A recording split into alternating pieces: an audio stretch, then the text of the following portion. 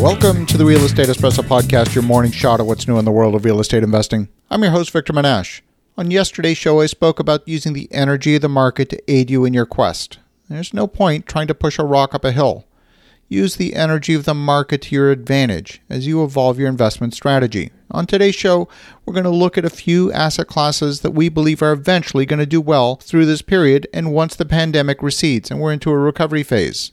My analysis of various segments of the market show that some sectors are feeling tremendous pressure and others are ticking along like nothing's happened. Ones that are doing poorly will probably come as no surprise. But even in these segments, there are a few bright lights. The worst performing asset class right now is in hospitality. Hotel occupancies across North America are averaging below 10%. According to a report from Colliers, most hotels have either laid off much of their staff and are either closed completely or are operating on a skeleton staff. Short-term rentals are a segment that overall has been hard hit. They form part of the hospitality sector that's been very impacted, just like hotels. We've seen some announcements from Airbnb in recent days of large workforce reductions and cost-cutting in response to the fall in bookings. But some short-term rentals have actually done pretty well. In those specific locations, they've filled a particular need. Our own portfolio of short-term vacation rentals had very low occupancy in April, which in a normal year would also have been very low occupancy. April is between seasons in the mountains. It's after ski season is shut down and before the summer vacation season. But as of last weekend, we've seen a flurry of bookings, as the shelter-in-place orders have been relaxed. While the month of April was concerning, we're encouraged by what we're seeing in the first few days that the lockdowns have been relaxed. Retail storefronts are also struggling. Social distancing requirements have closed many non-essential businesses. This includes clothing stores, restaurants, bars, many primary healthcare locations, including dental clinics and massage therapists. Even folks like hairstylists are not operating today. We've seen a 50% drop in our commercial rent collections.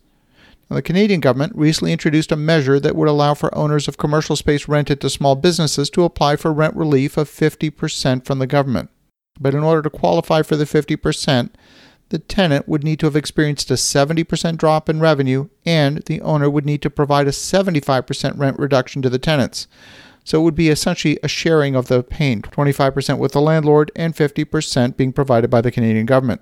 The structure of this has been met with mixed reviews. Some businesses, with only say a 65% drop in revenue, don't qualify for the rent reduction. I guess those businesses are doing just fine and don't need help. Commercial office space is also struggling. This is particularly true in the co-working space. These businesses operate on very thin margins because their operating costs are higher than regular office space because they carry more staff. Many companies are re-examining their office requirements as they've continued to operate throughout this pandemic, with large parts of the workforce operating remotely. Residential multifamily continues to do well overall, but the huge impact of the economy means that some people have lost their primary source of income and eventually lose the means to pay their rent. Unemployment benefits are closing the gap, and the moratorium on evictions could have the effect of encouraging non-payment of rent. Some politicians have actively been encouraging tenants not to pay their rent. Who's actually helped by that kind of rhetoric isn't clear to me at all. It's going to be a few more days before we get an accurate picture of rent collections across the industry for the month of May. April collections were down from March by about 12%. Multifamily does remain a good asset class, but the degree of leverage is going to determine how well these assets perform under these challenging market conditions. There are three asset classes that are actually performing as if nothing has happened.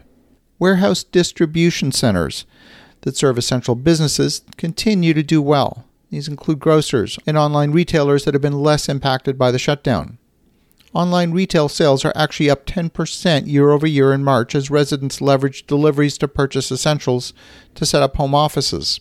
The operators that I've spoken with in the self-storage segment have seen no measurable drop in rent collections.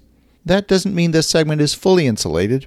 If people are looking to cut costs, this might eventually become an area of cost cutting, but for the moment, it's not been the first to be cut.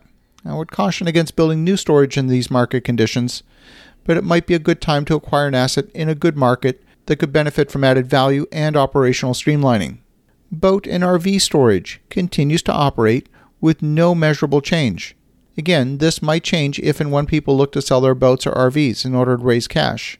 But even if they sell the boats and RVs, they still exist. They simply change hands. They won't disappear.